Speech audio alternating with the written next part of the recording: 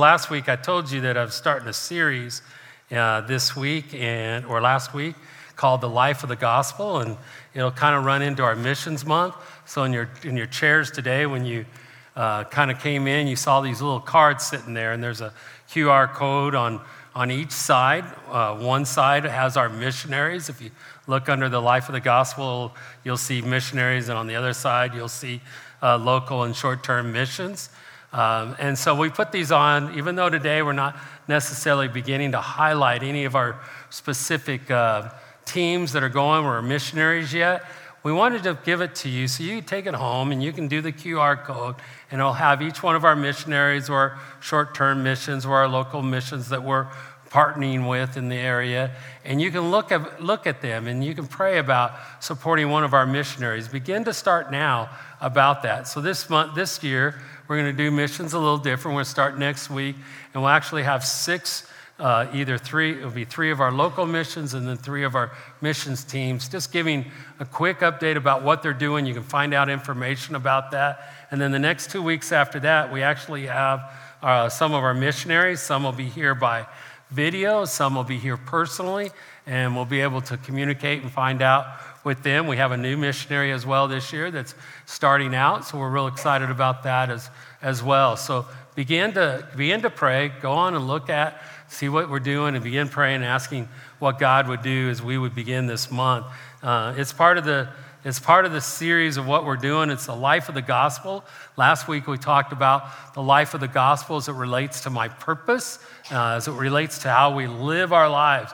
When we live out our lives in the power of the gospel, where we understand the realities of what the gospel has done, if we understand the realities, it also impacts the purpose in which we live and how we go about and live our lives. Today we're going to be talking about the cost of the gospel. That's why I warned you last week. Some may not want to look at the cost. The gospel, a lot of times we think of the gospel, we think of church, we think of all these things as something that we do, and we come in and we receive, and it's all about us.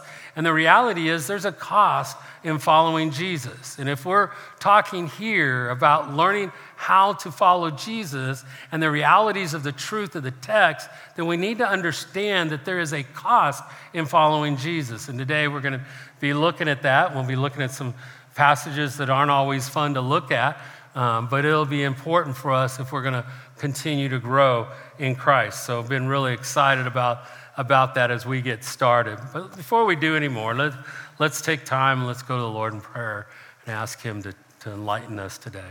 Father God, we come before you this morning, and Lord, I just pray. I pray over the text. I pray, God, over the message that Jesus had for those who were following Him.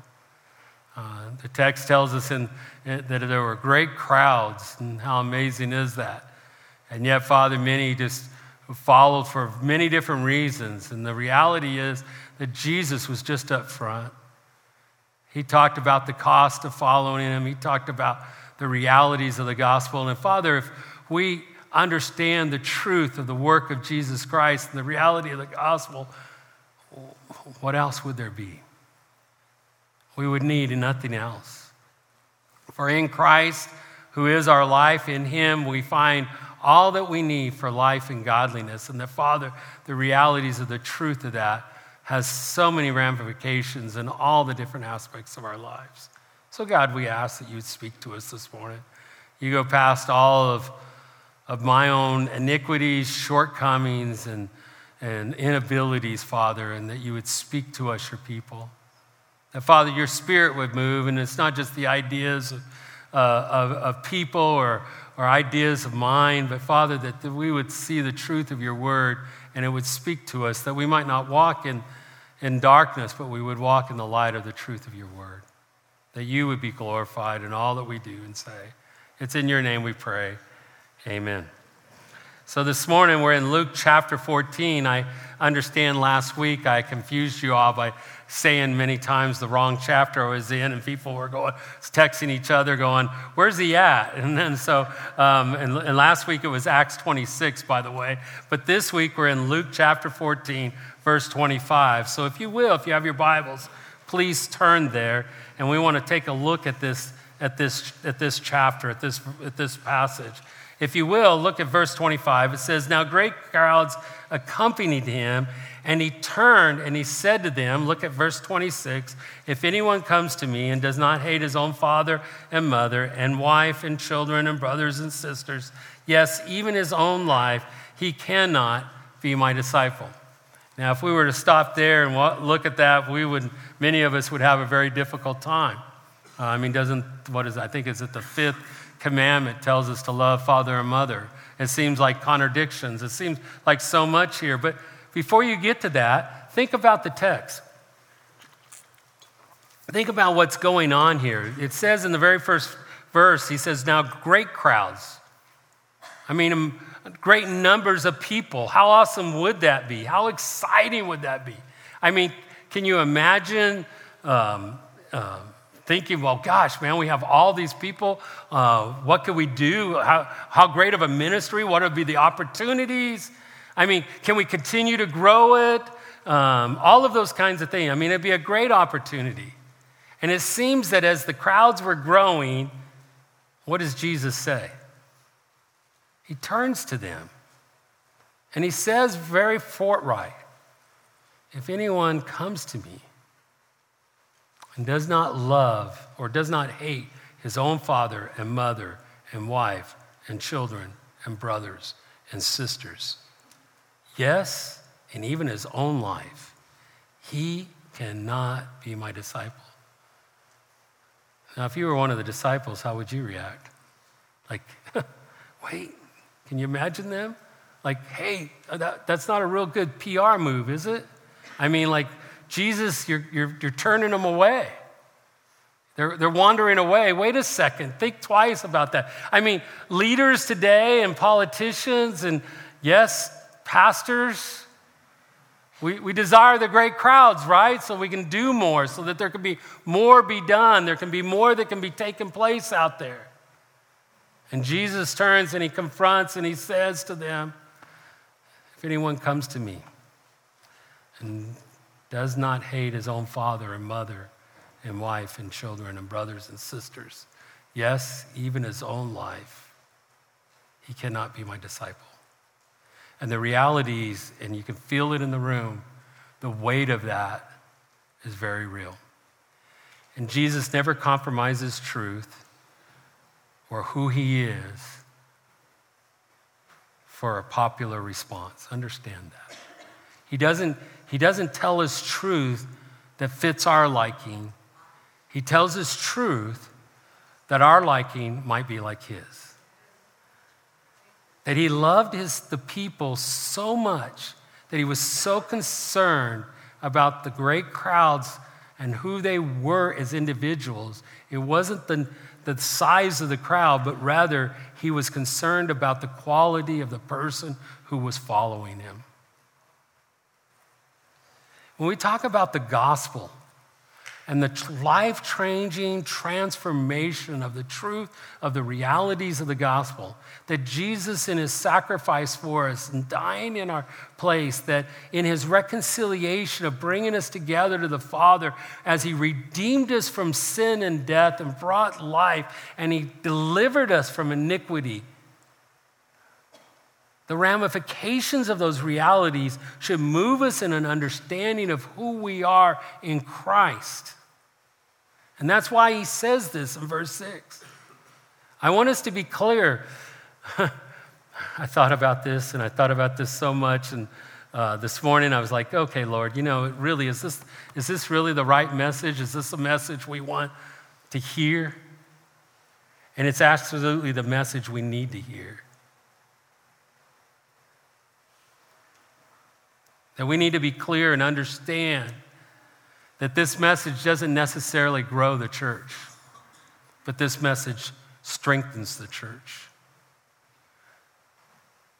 When we understand and totally learn the realities of the gospel and that we're to follow Jesus, and that we understand that here today, that those would hear the words of Jesus and follow him and grow, it will surely strengthen the church.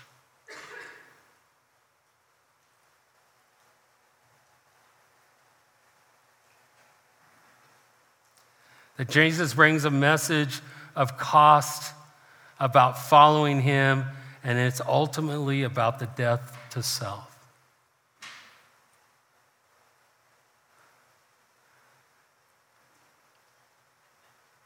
And the reality is that as we hear these words and we begin to look at them, and we're going to dissect them here in a second and look at that a little more. When we hear these words, it is a moving or working of the Spirit of God in our lives to take out the impurities of our lives.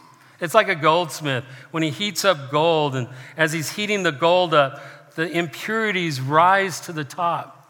And as they rise to the top, he takes a skimmer and he skims them off the top of the gold, that the gold might be even more pure, that the gold might be used in a worthy way. And Jesus brings a message of cost to our individual lives and to the church, because Jesus knows that when we understand the reality of the cost of following him and the cost of the gospel, that it strengthens us in our lives.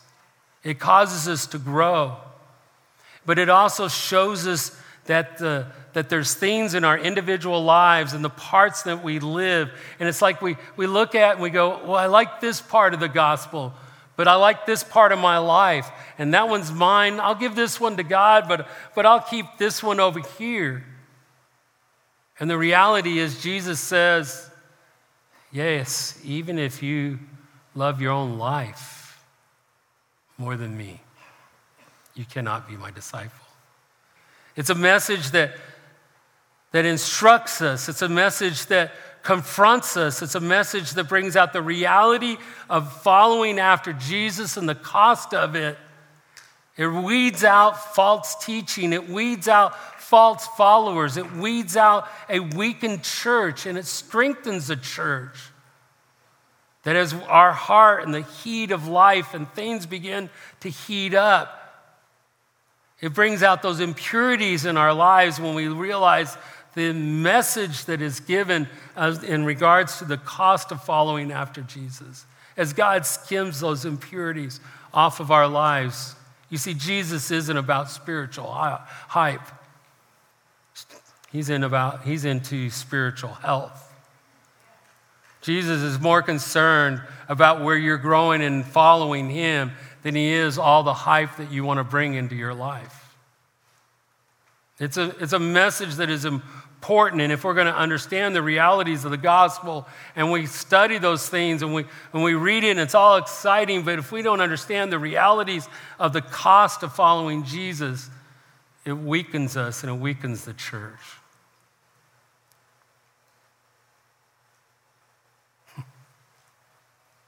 So many things going through my head right now. I'm sorry. I think the biggest thing I want to tell you this morning is the reality is that how God oftentimes takes these texts and he pushes me through the ringer in the process. I will not lie to you, probably one of the roughest weeks of my life, or difficult weeks of my life. It seemed like every time I sat down to work through this passage, things were happening. And the reality is to stand here today and to challenge you about the truth that is here in this text and the importance of understanding how it grows us in Christ. That you need to hear this message. You need to be challenged by the message that Jesus gives here. And you need to make a decision about following him. The first thing he tells us there in verse 26 is the cost of self. The reality is you're not going to be able to follow Jesus and follow yourself all the time too. You can't do it. It doesn't go together. And so he says, and he uses the word here, hate. And in our culture, in our times, when we think of hate, we think of detest, of hatred, of pushing away. And really oftentimes in the Hebrew translations of using this particular word, it gives contains notes at the foot of hate, and it should be understood as this idea to love less by comparison. When we think of a love-hate contrast and we pair it together, a lot of times we see these extremes. And oftentimes in the literature of its day, when you put them together, many times it's not speaking of terms of affection and disdain, but of greater love and lesser love. And so really when you look at it and you really begin to read this passage, what Jesus is talking about here, and our emphasis and the way we look at it is, hey, really what he's talking about here is he's talking about love. What he's speaking about is his love that we would have for Christ. That where Jesus would be in our lives, he's not teaching outright hate for one another. He's teaching about priorities of our love. He's teaching about understanding who we love and who we love more. Anyone who loves their father on earth more than their father in heaven does not really fully understand the reality of the gospel.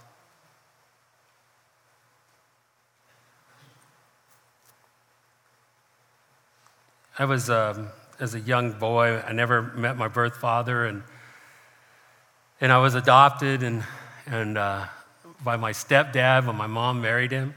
And he brought me in, and he wasn't perfect, he wasn't even a believer, but he brought me in, he gave me his name, and he taught me things as a son, and he loved me.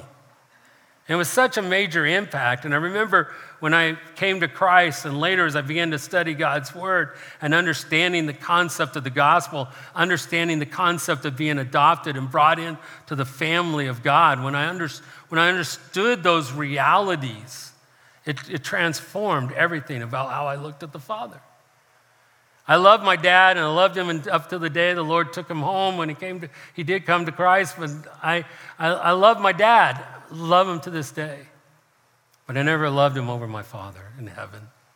Because if you understand the love of God in the gospel, nothing on earth compares. I love my wife, and she is so dear to me, and she loves me. But there's a love of the Father that even transforms that. Even to the reality of how I love my God impacts how I love my wife. The gospel gives life, and it places us into the family of God. And the person that gets that and understands the love of Jesus, that it's more than just a relationship on earth. Some of you have been through those relationships where because of your love of Christ, you've been impacted in those relationships. I remember for me, it was when I was from my sophomore to junior year in high school. I had accepted Christ when I was like 11, but the worst things I did in my life was after that. Isn't it amazing? And yet God was moving and working in my heart. And I started realizing that if I was going to really truly follow after Christ, if I was going to take his word and learn and grow it, that I couldn't continue in the path that I was with these friends that I had. And I remember I began to share with them that I wasn't going to do that anymore, and I wasn't going to do that anymore. I began to share with them of my faith and what I was beginning to do in my life. And I realized it just separated. It separated because they didn't have anything to, in fact, I can remember one guy just laughing at me when I told him that I was going to church. I was learning the word, and I wanted to follow after God. And I never forget, he just laughed at me. And I was young in my faith. I didn't know how to respond, but I knew I had to make that step because I knew who I was following. And from then on, he didn't really want to have anything to do with me. I've seen it happen in families. It wasn't long after that I led one of my friends to Christ.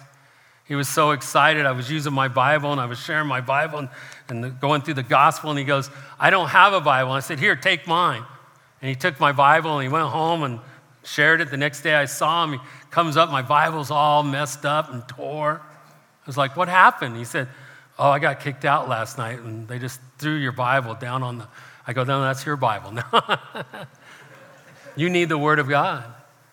You see, when we begin to make a decision that Christ is the one that we're going to follow, and nobody else, my mom, my dad, my children, my friends, my own spouse, they're not going to direct me away from the truth of God's Word. I'm going to follow after him. I'm going to walk step by step after Jesus. I'm going to follow after him. And nobody's going to deter me from that. because I saw the gospel. And I saw the realities of what Jesus does in our lives through the gospel and the work of Jesus. And my life has never been the same. And the reality is God demands it all. When we love our parents, we love them and we love our spouses. But my love for Jesus has to be preeminent. And that's what he's saying in verse 26. That my love for Jesus has to be preeminent. In fact, if you look at the very last phrase, and even his own life, he cannot be my disciple. If you had any questions about what Jesus was saying to that point, there it is. He's made it crystal clear. Think about it. And think about this. Like, who would even demand such devotion? Are you crazy? I remember Sam, a guy I worked with and put in sprinkler systems, sharing the gospel with him. I've shared about him before. And following me around, and I remember him calling me a fool. I remember him saying all kinds of, like, why would God want that from you? How can that be? You're too smart. I mean, like, who is worthy of such devotion? The King of Kings, the Lord of Lords, God himself, Jesus.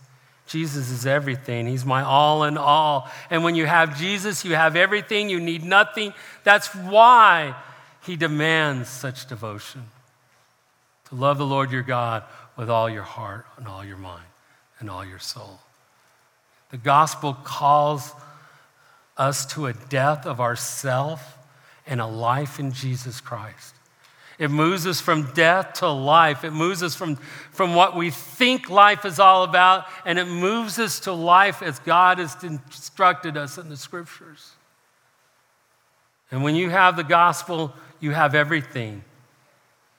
That's why that description of wide is the road to destruction and narrow is the road that leads to life. To travel the narrow road is hard. Why? Because it demands that you die to self. And that is so counterculture to the world that we live in today. But it demands that we die to self, because you cannot live for self and truly know the blessings of God. You cannot live for yourself and truly understand the kingship of God. You cannot live for self and push for self and truly understand the realities of the gospel and what God has done in his Son, Jesus Christ. It is a full surrender to the grace and the love of Jesus Christ, and it leads to life. It leads to abundant life. The gospel comes at a cost, and I'm not here. I know terms like I'm pastor and all that. I'm one of you. And I don't stand here and walk through this because, oh, this is really fun or all of that. Nobody wants to tell others, hey. But the reality of the truth is that the gospel comes at a cost, and fundamentally that cost is yourself. God isn't just going to accept you the way everything is, and we're just, we want to put God in all these wonderful pictures and all inclusive, all da-da-da-da. No, God demands him to be preeminent in our lives. And to understand that the moment that we die to self is actually the moment that we truly begin to start to live. That life is in Christ. Our life is hid in him, and he is our life, but you don't understand that until you give up your life. Some of us may struggle, and I know I do. I struggle with some of these things. I'm finding myself constantly going, oh, okay, yeah, God, you can have that, but I still kind of hanging on this over here. I want to hang on to my anger. I want to hang on to my things that I feel were been unjust. I want to feel good about this. I want my life to look like this. Yeah, Lord, I'm not real comfortable you having me live in what I call a substandard way of life. No, I'm not going to give that up, Lord, but I'll give you everything else. We play those games, and I pray to God, God, expose those areas of my life that I'm still holding back from you, and I'm not giving up. Expose them. Allow those impurities come to the surface, God, that you may skim them off. And I know it's hard. I know it is. It's hard to talk about it. But by the grace of God, as he works in our lives, those things begin to change in our lives. Because when we die to self, life begins to be lived in the way that we could never have imagined. And I found that to be true over and over and over again. That God's way is right. In the Gospel of John, chapter 12, verses 24 and 25, I have a slide up there. I think Jesus said it this way. He said, truly, truly, I say to you, unless a grain of wheat falls into the earth and dies, it remains alone. What do you mean, remains alone? It just remains a seed. But if it dies, it bears much fruit. It produces much starts coming from it. Otherwise, it's just a seed laying there on the ground. But once it dies, it begins to bear fruit. And using that same illustration, he says, whoever loves his life loses it, and whoever hates his life in this world will keep it for eternal life. There's a distinction there. There's a distinction of understanding who we live for. That if you're here this morning and you've received Christ into your life, there's a path, there's a way of walking life, and it's after Christ. That the preeminence of God in our lives needs to be foremost. Isn't he sovereign? Is he? Yes. Dear people of God, is he sovereign? Is he King of kings? Is he Lord of lords? Does he bow to anyone? No. Then why should he bow to you? And when we hold back, we're asking God to bend to us.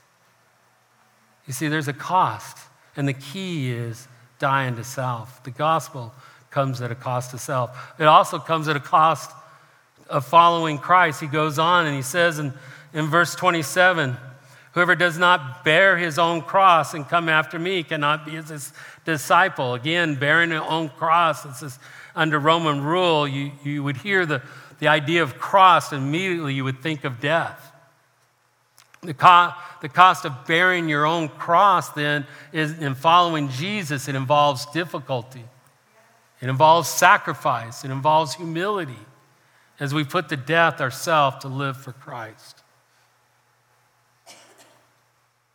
What happens when I grow by faith? When I grow my faith in Christ Jesus in the Word? What happens? When I grow in the grace of God. When I grow in his love and the sovereignty of Christ. What happens? I begin to loosen my grip of this world, and I get a tighter grip of God's word and the things of God in my life. I begin to lessen the passion for the things of earth, and I heighten this passion for eternity in my relationship with God. It diminishes my love for self and intensifies my love for Christ. That's what happens as I die to myself. We as individuals in the church need to understand that the cost of following Jesus Christ, that if you actually live for and follow Jesus Christ, if you stand on with conviction on the truth of God's word, it will come at a cost. If you live sold out for Jesus, it is not going to be easy. I don't care if you're in school. I don't care if you're in your job, your community, your own home, your own family. It's not always going to be easy. But what an opportunity to live for Christ in a world of chaos and darkness, to be lights in a dark world. I mean, Jesus is up front. Look in verse 28. He says, for which of you desiring to build a tower does not first sit down and count the cost? There it is. Count the cost, whether he has enough to complete it. Verse 29, otherwise when he has laid a foundation, is not able to finish it, all who see begin to mock him. You wonder why people mock Christians who seem like they say, hey, I believe in God, but they have nothing in their life that indicates that God is working in their life and the world mocks Christians? Think about that, because they didn't count the cost. They didn't count the cost of following Jesus. Hey, we all want the blessings of God, right? We all want those blessings. We all want God to come down and make our whole life easier, smooth, worry about all those difficulties in life. We all want God to do that. We want God to give us peace and comfort, but we don't want to give anything in return. God doesn't work that way. He doesn't work that way. Don't deceive yourself. Don't be deceived. Verse 30, saying to this man began to build and was not able to finish. Or what king going out to encounter another king in war will not sit down first and deliberate whether he is able with 10,000 to meet him who comes against him with 20,000? And if not, while the other is yet great way off, he sends a delegation and asks for terms of peace. You see, Jesus is up front. He tells you, hey, sit down and count the cost. Count the cost of following Jesus.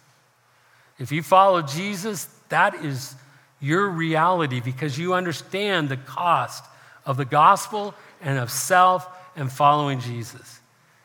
Why is that important? Because Jesus is not into lukewarm Christians. He's not into half-hearted affairs, dear people of God. I don't want to say those things, but I don't want you walking out of this room being deceived either. I don't want you to think that Christianity is just something you throw in your pocket and you say, oh yeah, I got it. It's a life to live.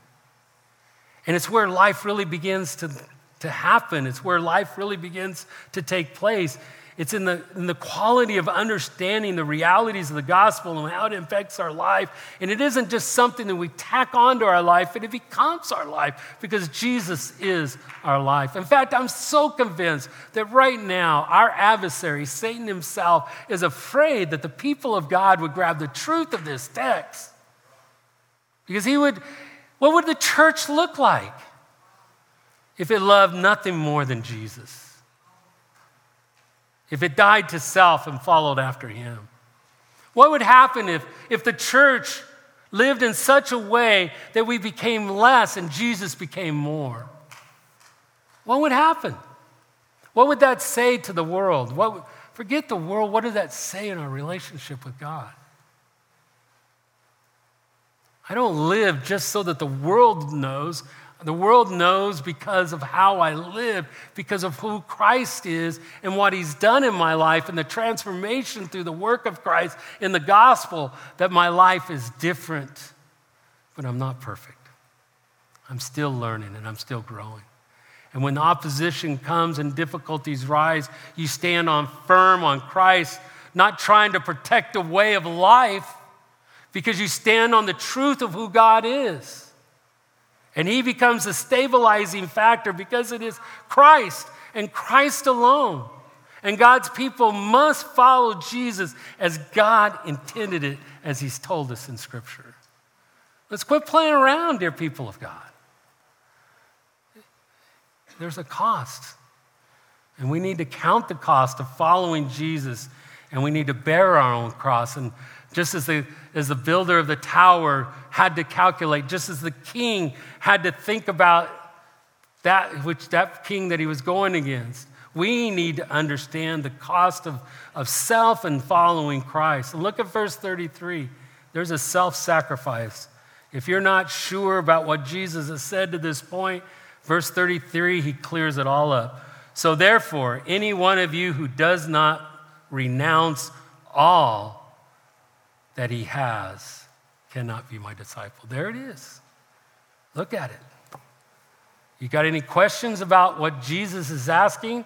The kind of commitment, what he's calling us to? You got any questions? The word there, to renounce all that he has, in the Greek literally can be translated, says goodbye to. Isn't that hilarious? It says goodbye to. Meaning, don't trust what you have, but to trust in the Lord. You see, trust in Christ who is my King. Trust in Christ who is my life. So I'm able to say goodbye to the things of this world because of the realities of the truth of the gospel, that I have everything that I need. It's what Paul did in Philippians chapter 3, if you're familiar there, where Paul lists all of his accomplishments as a Pharisee, all the things that he had accomplished.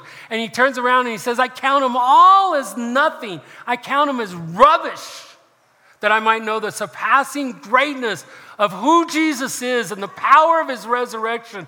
I count these as nothing, that I might know him. And I want to say, dear people of God, if we're going to follow him and you're going to understand the cost of following him, it's the same, that if you understand the realities of the gospel, there is nothing compared on this earth. It's like the man who began to look, and he goes to a field and he finds a treasure. And he sees the treasure. And he goes and he sells everything he has, that he might be able to buy the land. Because when he has the treasure, he had everything he needed. And it's the same with Christ. If you understand the realities of the gospel of Jesus Christ, you give up everything because you understand that you have everything in the gospel of Jesus Christ. That man didn't come across the field and see the treasure and go, oh, do I have to go sell everything? Really? All right. Let me go. I got to go sell everything. Yeah, the treasure's nice. He didn't do that. He willingly sold everything. He gave up everything that he could have the treasure.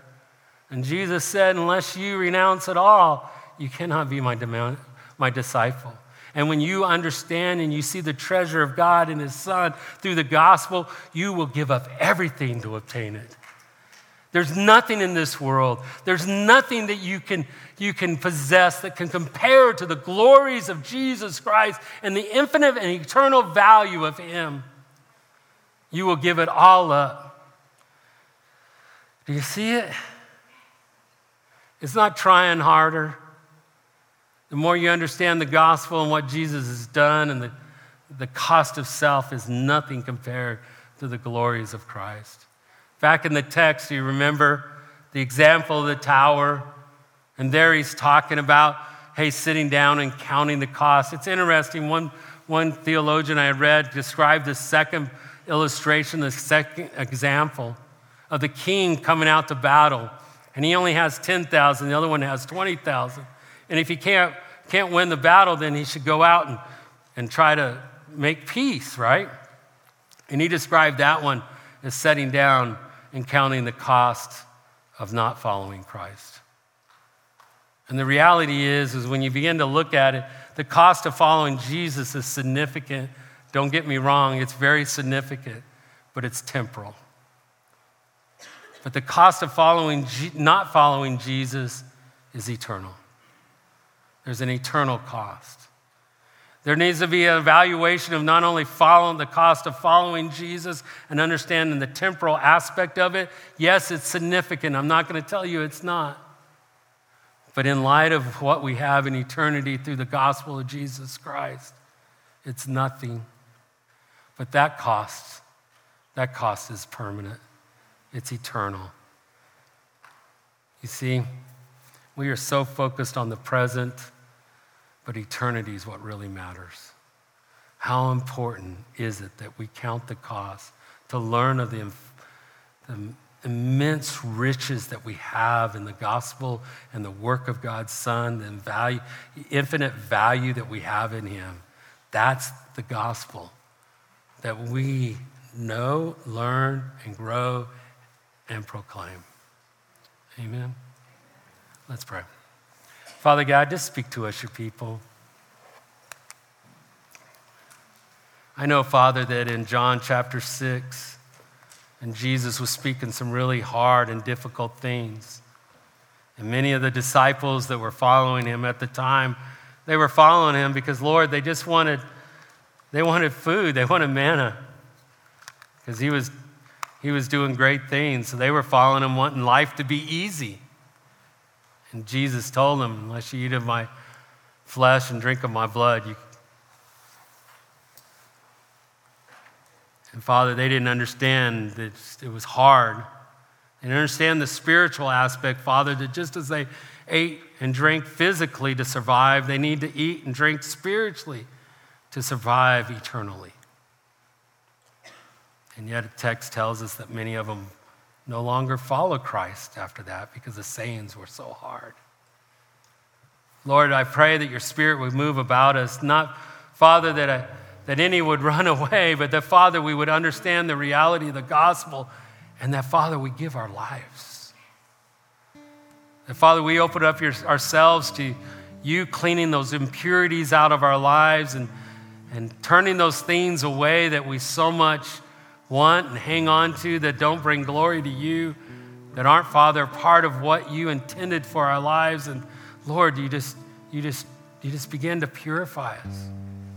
Show us those areas, and may we, Father, willingly give them up, that we might be counting the cost of following after Jesus. As we, Father, learn to follow after him, there are hard things to understand and to learn, and that we need to be confronted sometimes. Be easy on us, Lord, when you do.